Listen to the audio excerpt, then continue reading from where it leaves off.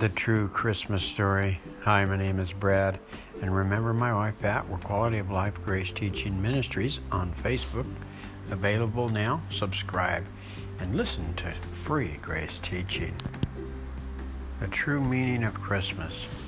In order to understand the true meaning of Christmas, we're going to have to go to our key verse, which is Galatians chapter 4, verses 4 and 5. And there we're going to see that Jesus was not born under grace, but under the law. And it says, "But when the set time had fully come, God sent his Son, born of a woman, born under the law, to redeem those under the law, that we might receive adoption to sonship." Now the word redeem there means to buy back and set free. So God's purchased us through the death of his Son, and because of the blood of Jesus, we have been bought back. You see? And so this all happened because of the disobedience of the one man, Adam. Everybody enters into this world. You see, in the very beginning of the garden, we have to go back and find out what happened there. You see, because when the cunning one, Satan, was in the garden, he was persuading, enticing, and tempting Eve and Adam. And what happened is when they took things into their own hands, they spiritually died and separated from God because of their choice. Now, when we're born into this world, folks, we're not born into this world in Christ. We're born in Adam. That's right.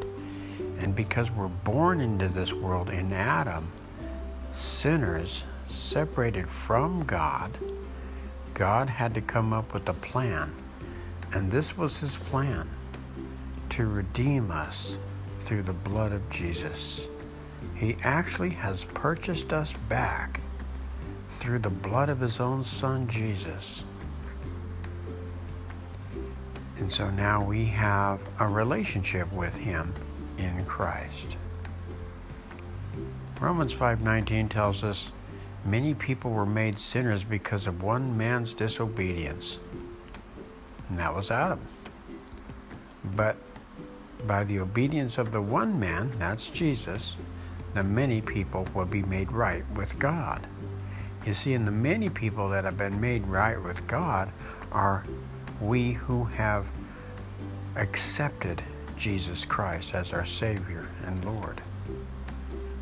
You see, the word set free, it actually means that we have been given the right to be called children of God and are in right standing with God through Christ.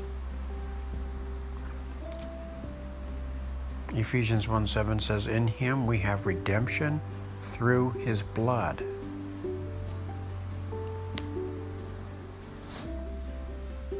In Colossians chapter 1, verses 13-14 says, for he has rescued us from the kingdom of darkness now and transferred us into the kingdom of his dear Son, who purchased our freedom and forgave our sins. We were rescued from the kingdom of darkness.